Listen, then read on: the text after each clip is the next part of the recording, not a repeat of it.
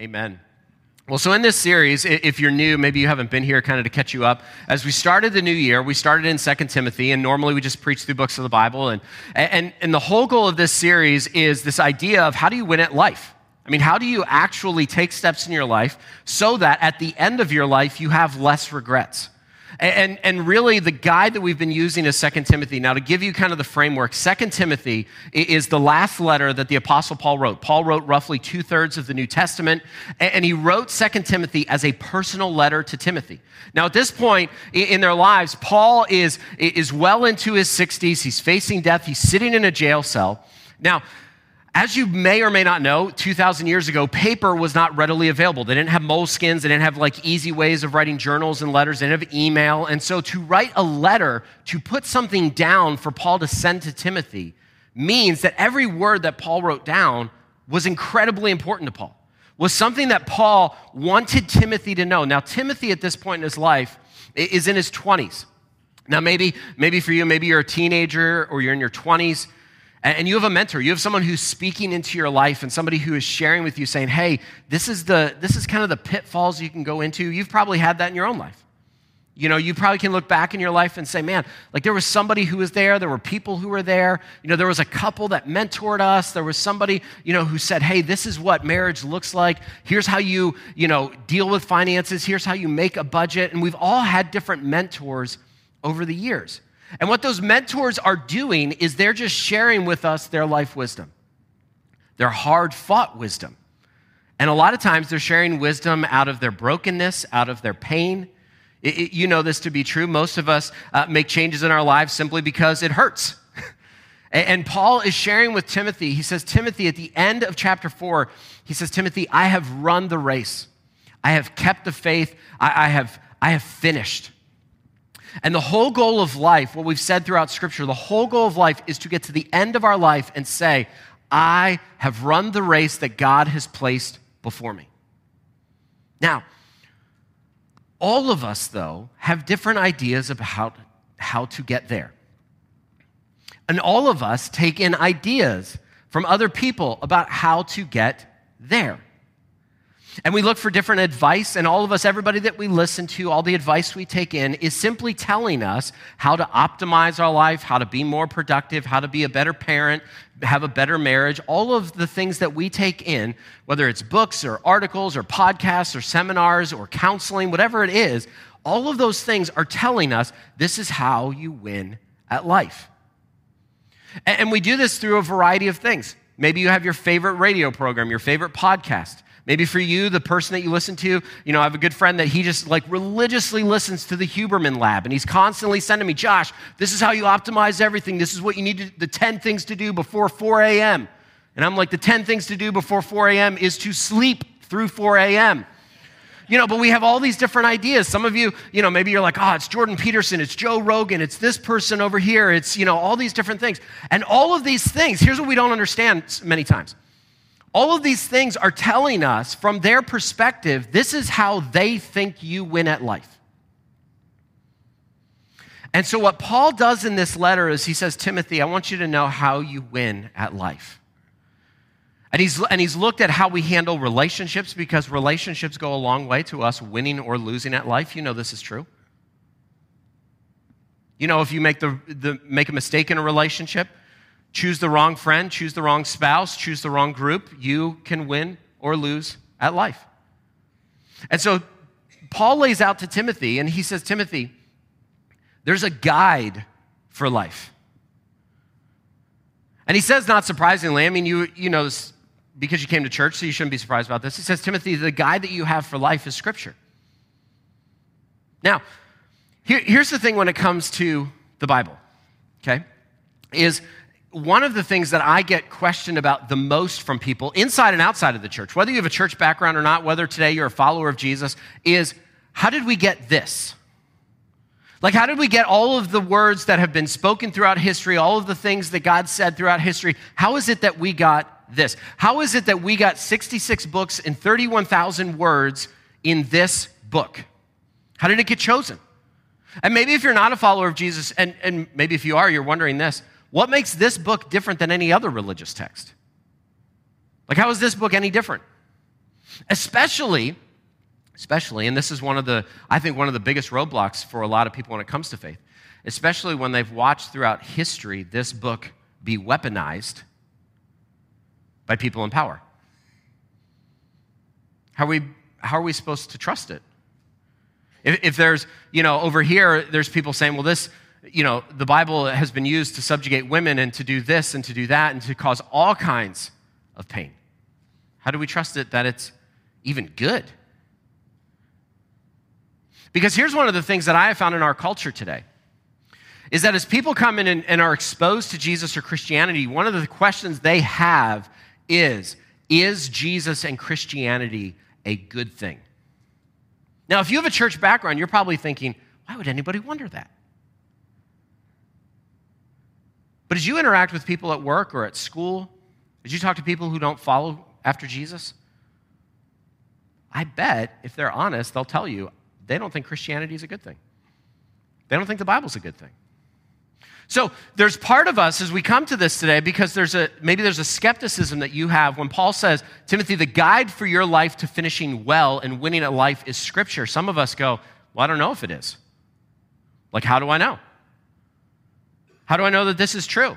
Because I read, this one book, or I heard this college professor say this, or I watched this special, and how do I know this is true? What do we do with lost gospels? What do we do with, all the words that were written 400 years after Jesus and ended up in the Gospel of Thomas or this gospel over here? What about, Josh, aren't there like 60 gospels? And then men just picked 4. Is that how it happened? And maybe for you, maybe that's a question that you have. And here's one of my encouragements for you. One of the things we talk about each week is next steps. And one of the things we're sending this week in our next step email is how this came together. Okay, I'm not going to spend a ton of time on that today. I'll kind of intermix it a little bit today. But that is a massive question that maybe you're wondering, how do I even trust these words? How do I even trust these words? And when Paul wrote these words and said that they're inspired by God, how do I know what that even means? And maybe for you, maybe you've struggled with the Bible, whether you're a Christian or not. And it's good to admit that. If you're a Christian, you should admit if you've struggled with the Bible. Maybe you've read the Bible and you've been bored.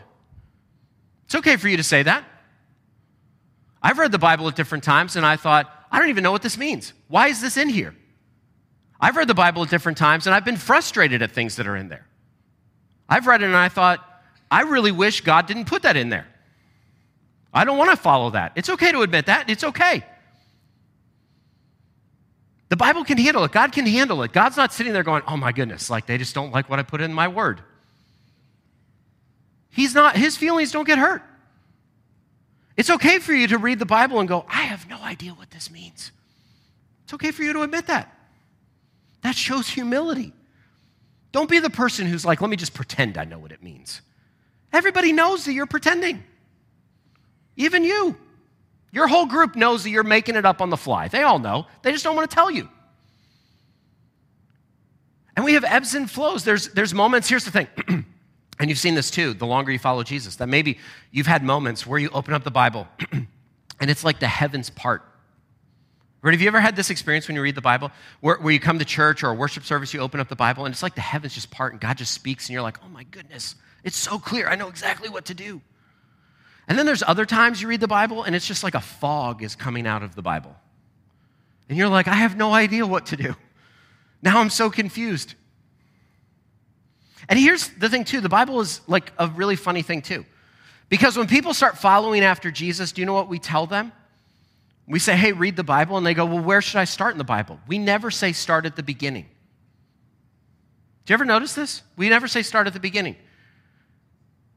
If you've ever tried to read the Bible through a year, like you're like, I'm going to read the whole Bible from Genesis to Revelation, you probably did great until Leviticus. You got to the third book and you're like, wait, blood, cows, sacrifices, you're like, whoa. How do we handle all of that? And then, as we're going to see, each of the Gospels have different viewpoints. As Paul writes letters to the different churches, he writes different things to them. He doesn't contradict himself, and Jesus and Paul don't contradict themselves. That's always a debate people have. But here's really a simple way to think through Scripture, okay? The Old Testament is really laying out the promises of God and who God is and what it is that God is calling his people to become. The New Testament, the Gospels, are showing all the fulfillment of those promises in Jesus. And then from Acts to Revelation, it's Paul and Peter and the disciples making sense of how to live out the truth of the death and resurrection of Jesus. And what we see from Genesis to Revelation is this overarching story. Now, here's what's incredible about this, is that in these books, in these 66 books, there are over 31,000 words, okay? There are over 40 authors on 3 continents, over 1,500 years, all pointing to the same thing, all pointing to who the Messiah is and who Jesus is and what does that mean in our lives. Now, here's one of the problems that happens with Scripture is, and I'm going to spend a little bit on this because it's important. One of our biggest struggles with Scripture is that we look to the Bible to do something the Bible doesn't promise to do. We look to the Bible to do something that the Bible doesn't say it will do, okay? We look to the Bible for all kinds of things. We look to the Bible for history, okay? We look to the Bible to give us history. We look to the Bible to give us science, right? We'll often debate, the merits of creation or evolution or science, and so we'll use the Bible as science. But the reality is that the Bible, while it has history in it, the Bible is not a history textbook, okay? While the Bible does speak to science, the Bible is not a science book. And students, one day, and if you've been to college, you sat in a philosophy class where you had a professor who asked this question: are Adam and Eve real people? Are they literal people? And what the professor is asking is, can you trust the historicity of the Bible? Because they think, here's what we often think: if I can take one piece of the Bible and make it not true, then the whole thing isn't true.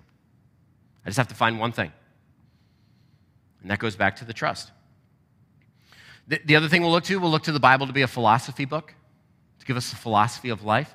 And while the Bible has philosophy in it, it is not designed as a philosophy book. Another thing we look to is the Bible to be motivational, right? We all look to Bible verses to be motivational, inspirational, put them on coffee mugs and, knit them and put them up in our bathroom and stuff like that. It's just motivational. And the Bible is not designed to be a motivational, chicken soup for the soul.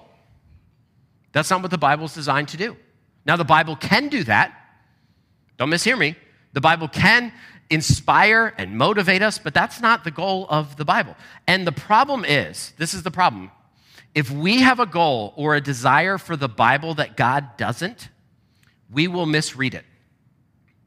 Okay? If we have a goal or a desire for the Bible that God, the author of the Bible, doesn't have, we will misread it, misapply it, and miss what God is saying. And so in these 4 verses, Paul lays out to Timothy what the Bible's for. He says this in verse 13. He says, evil people and imposters will become worse, becoming deceived and being deceived. Now, if you remember last week, he talked about last days, and he says, as we get closer to last days, evil and difficulty will continue to rise. And he says, evil people and imposters will become worse, deceiving and being deceived. And Paul talks a lot about evil times and difficulty in his letters. And oftentimes, I said this last week, oftentimes we look at our world and say, oh, this is the worst our world has ever been. We'll say our world is just getting worse and worse and worse. But the writers of Scripture say, no, the world's always been difficult and hard and evil.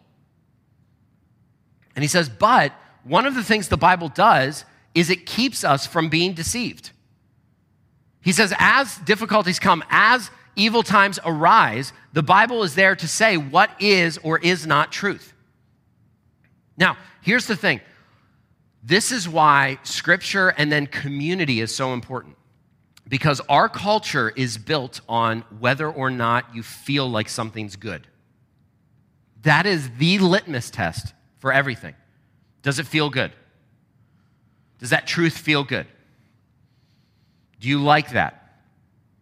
And so we'll talk a lot about, this is my feeling. This is my desire. This is my truth. Hey, what's true for me doesn't have to be true for you, but that's okay.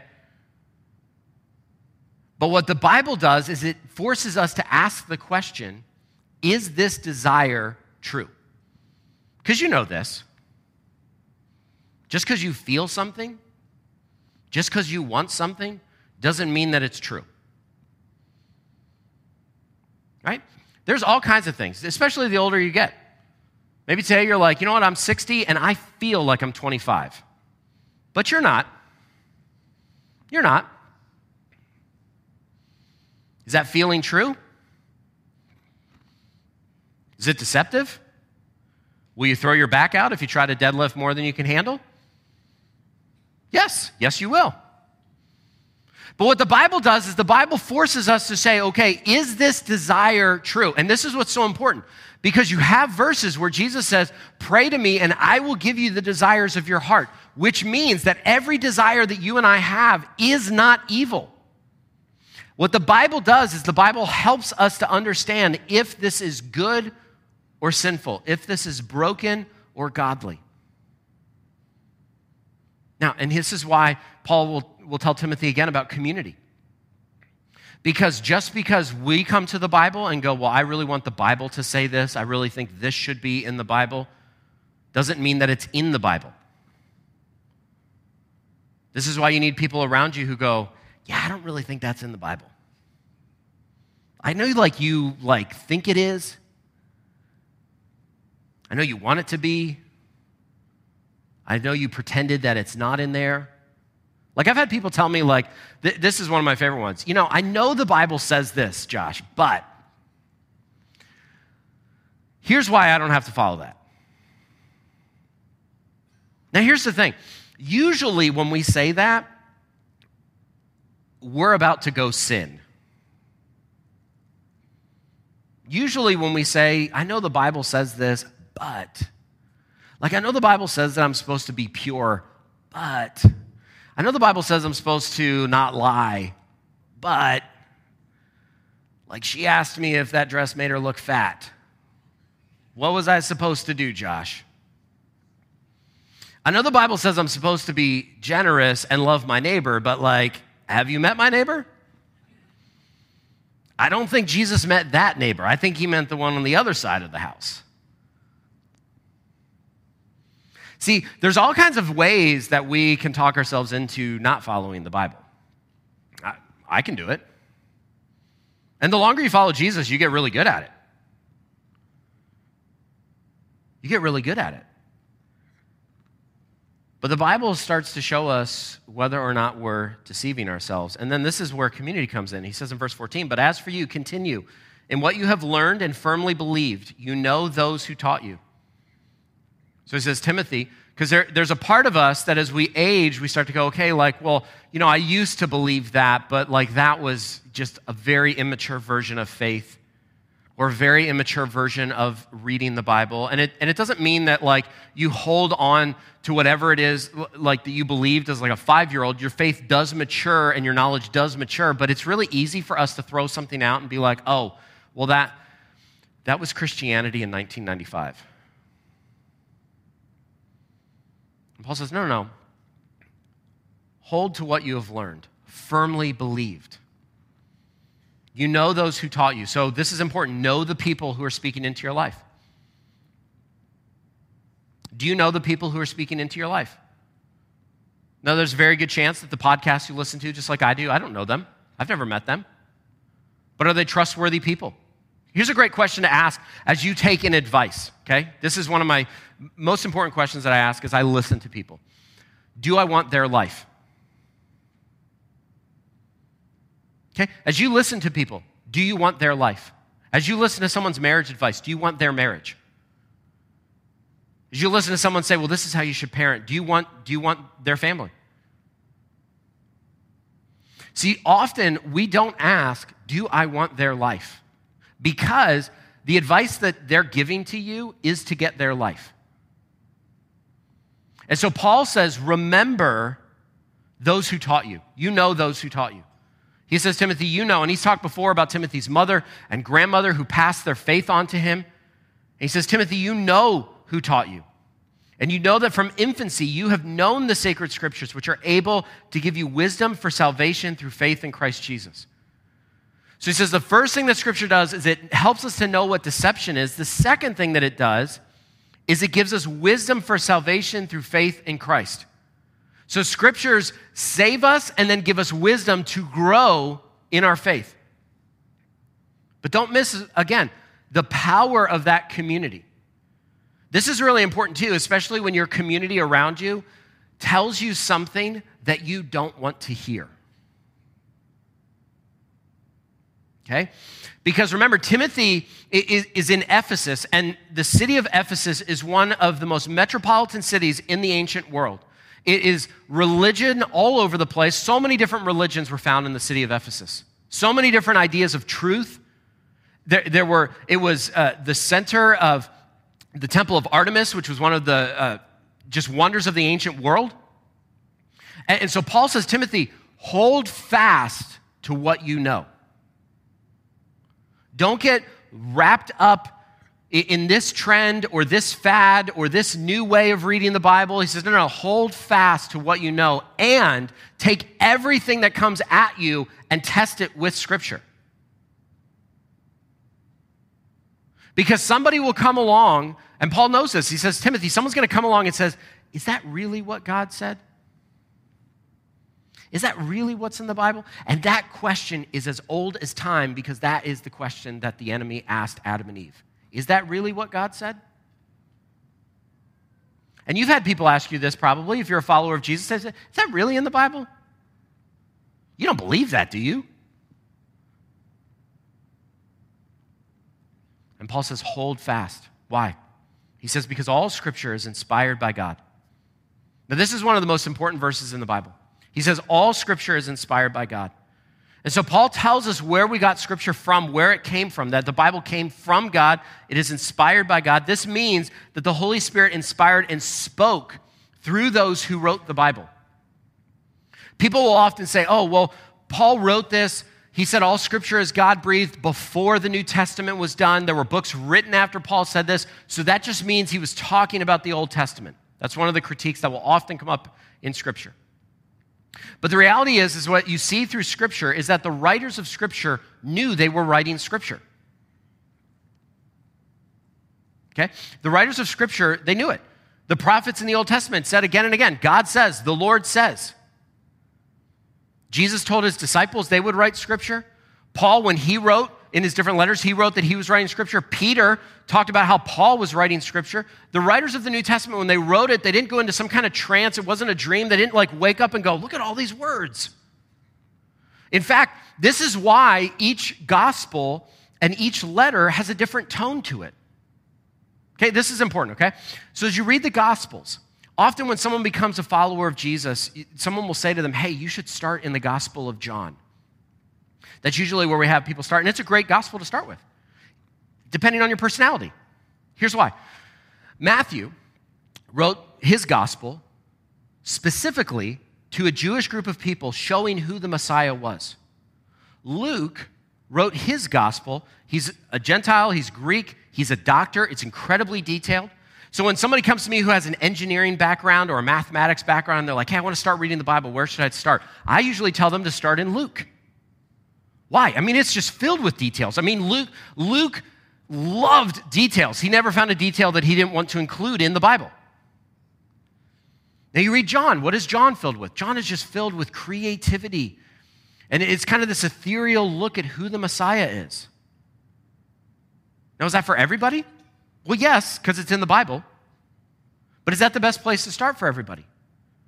Mark, the way that Mark wrote his gospel, he skipped so many details. Mark couldn't get to the end of the story fast enough. He was that guy who was like, okay, let's just keep fast forwarding through this. That's how Mark wrote it. Mark's gospel is written from the perspective, get this, in 16 chapters. The last 8 chapters of Mark is the final week of Jesus. Okay? Now think about Luke. Luke had 24 chapters till he got to the final week of Jesus. Do you see the difference? Now, why is this important?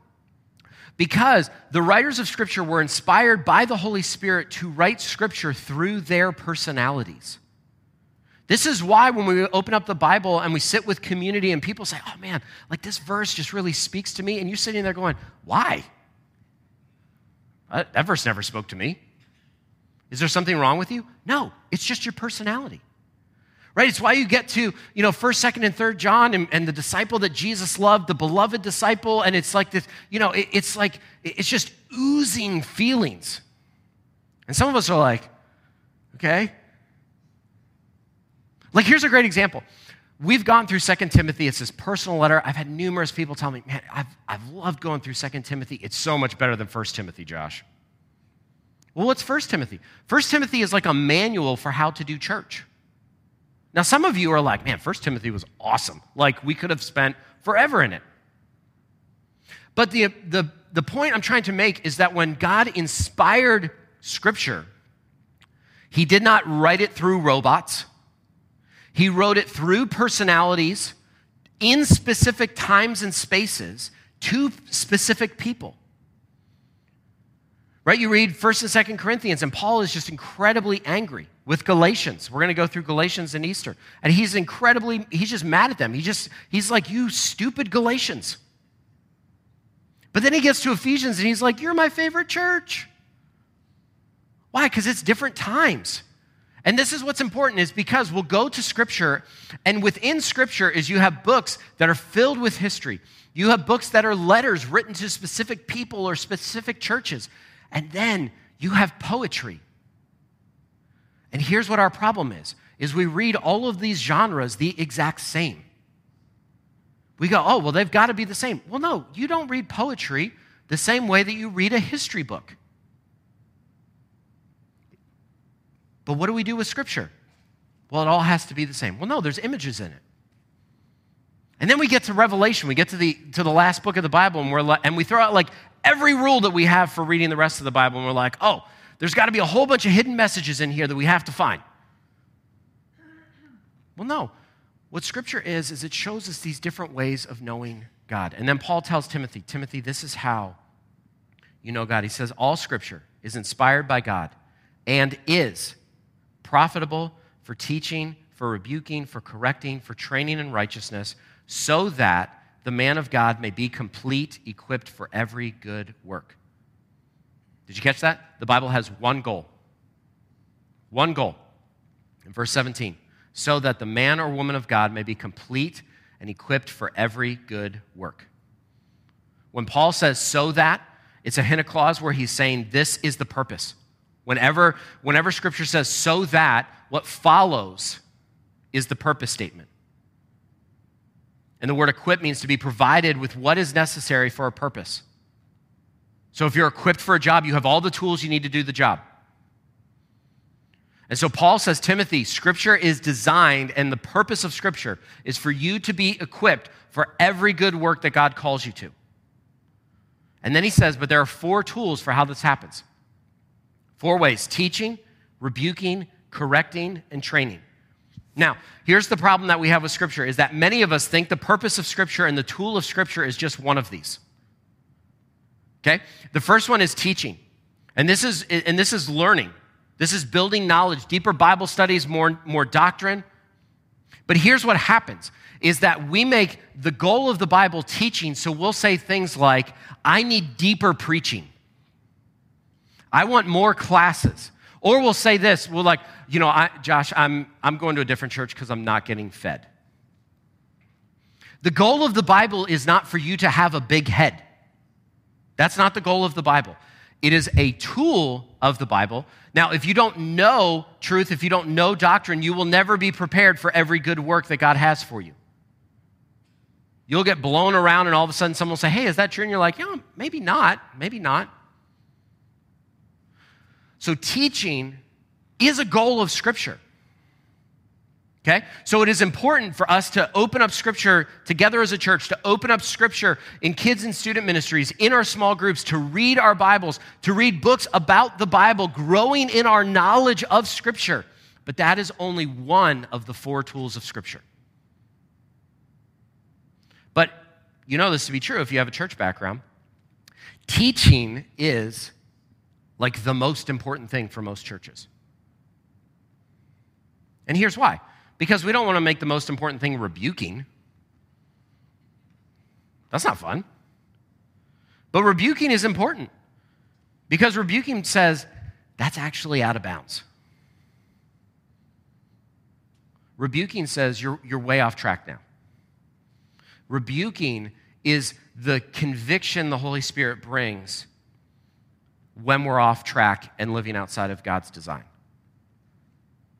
And one of the primary ways that comes through is Scripture. And Scripture does rebuke us. And if you ever open up the Bible and don't ever feel rebuked from Scripture, you're reading it incorrectly. I know you're perfect. I know you've got it together. But Scripture rebukes us. And it doesn't just rebuke the other people in your life. It should rebuke you at some point. But Scripture doesn't just rebuke us and say, you should feel so bad. You should feel awful. You awful, horrible person. You're so bad. No, what it says is that it corrects us.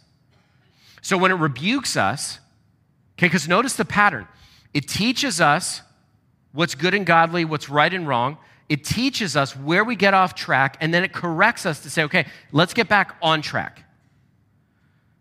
God doesn't just leave us and say, you guys are just messing up. You've got it all wrong. He says, no, let's get back on track. And then, after correcting, is training. This is the inspiration. This is the advice. This is when we look to Scripture to know what to do next, to figure out God's will for our life and all these questions. How do I handle money? How do I parent? How do I handle this? How do I find wisdom in this? And when you bring these all together, I love what Rick Warren, who's a pastor in California, said. He said, teaching shows us the path. Okay, so teaching says this is the path. Rebuking shows us how we get off the path. Correcting shows us how we get back on the path. And then training shows us how to stay on the path.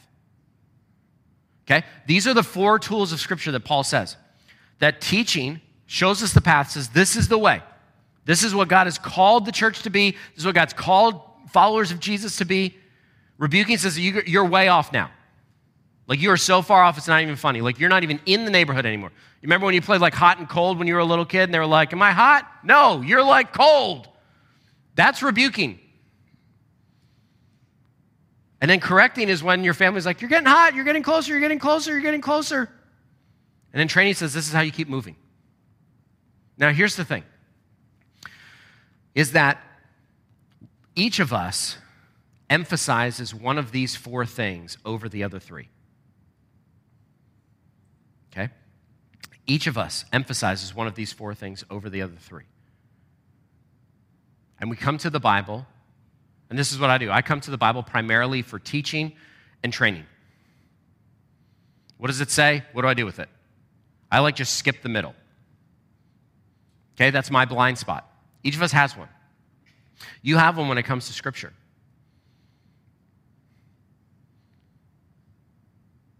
And it's important, Paul says, for us to know which one it is.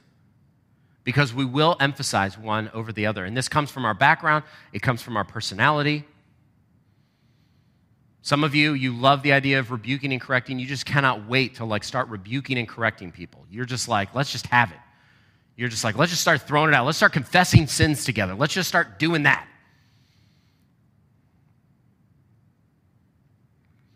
And others of you are like, let's just get to the training. Let's just get the inspiration. Let's just talk about how to feel good. Paul says if we emphasize one over the other 3, if we miss all 4, we will never be prepared for the good work that God calls us to.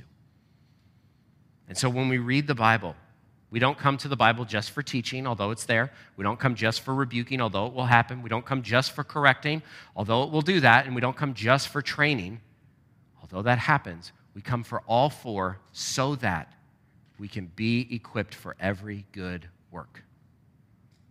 So when we read the Bible, we're not reading it just to get a big head. We're not reading it just to feel better. We're reading it so that we can be transformed for every good work. 150 years ago, D.L. Moody said, the purpose of the Bible is not to increase our knowledge, but change our lives. This is why, as a church, we say that the mission of our church is to help people take their next step with God. Because that is the transformation step. The mission of our church is not to fill your head with knowledge, although knowledge matters. The mission of our church is not to help you to feel good, although that's great. The mission of our church is not to make you feel bad, although that will happen. The mission of our church is not to just correct and correct and correct, although that will happen as we open Scripture. But the mission of our church is to change lives and to see God move through the power of His Spirit to transform us. And so when we open up the Bible, when we come on a Sunday morning, when you sit in your group, when you teach in kids and students, when you open up your Bible tomorrow morning, the goal is changed lives. The goal is your transformation to be equipped for every good work. And that happens through teaching, rebuking, correcting, and training. Let's pray together. Father, I thank you that you give us the tools that we need to do all that you call us to. And I pray that as we prepare to take communion together, I pray that you would speak just through this moment as we sing together, as we just remind ourselves of the change that happens, the change that has happened in us as we watch baptisms this morning. And so I thank you that you transform us. I thank you that you move in our lives. I thank you that you are moving right now. And I pray that we would be a church that loves your word. I pray that we would be a church that longs for and desires every single week to be changed by you, knowing that you are constantly transforming us. And the best thing that we can bring to our world is our transformed and transforming lives. And we do that through the power of your Spirit, as your Spirit moves through us, as your Spirit speaks to us, not only through your word and through songs, but also through community. In your name, amen.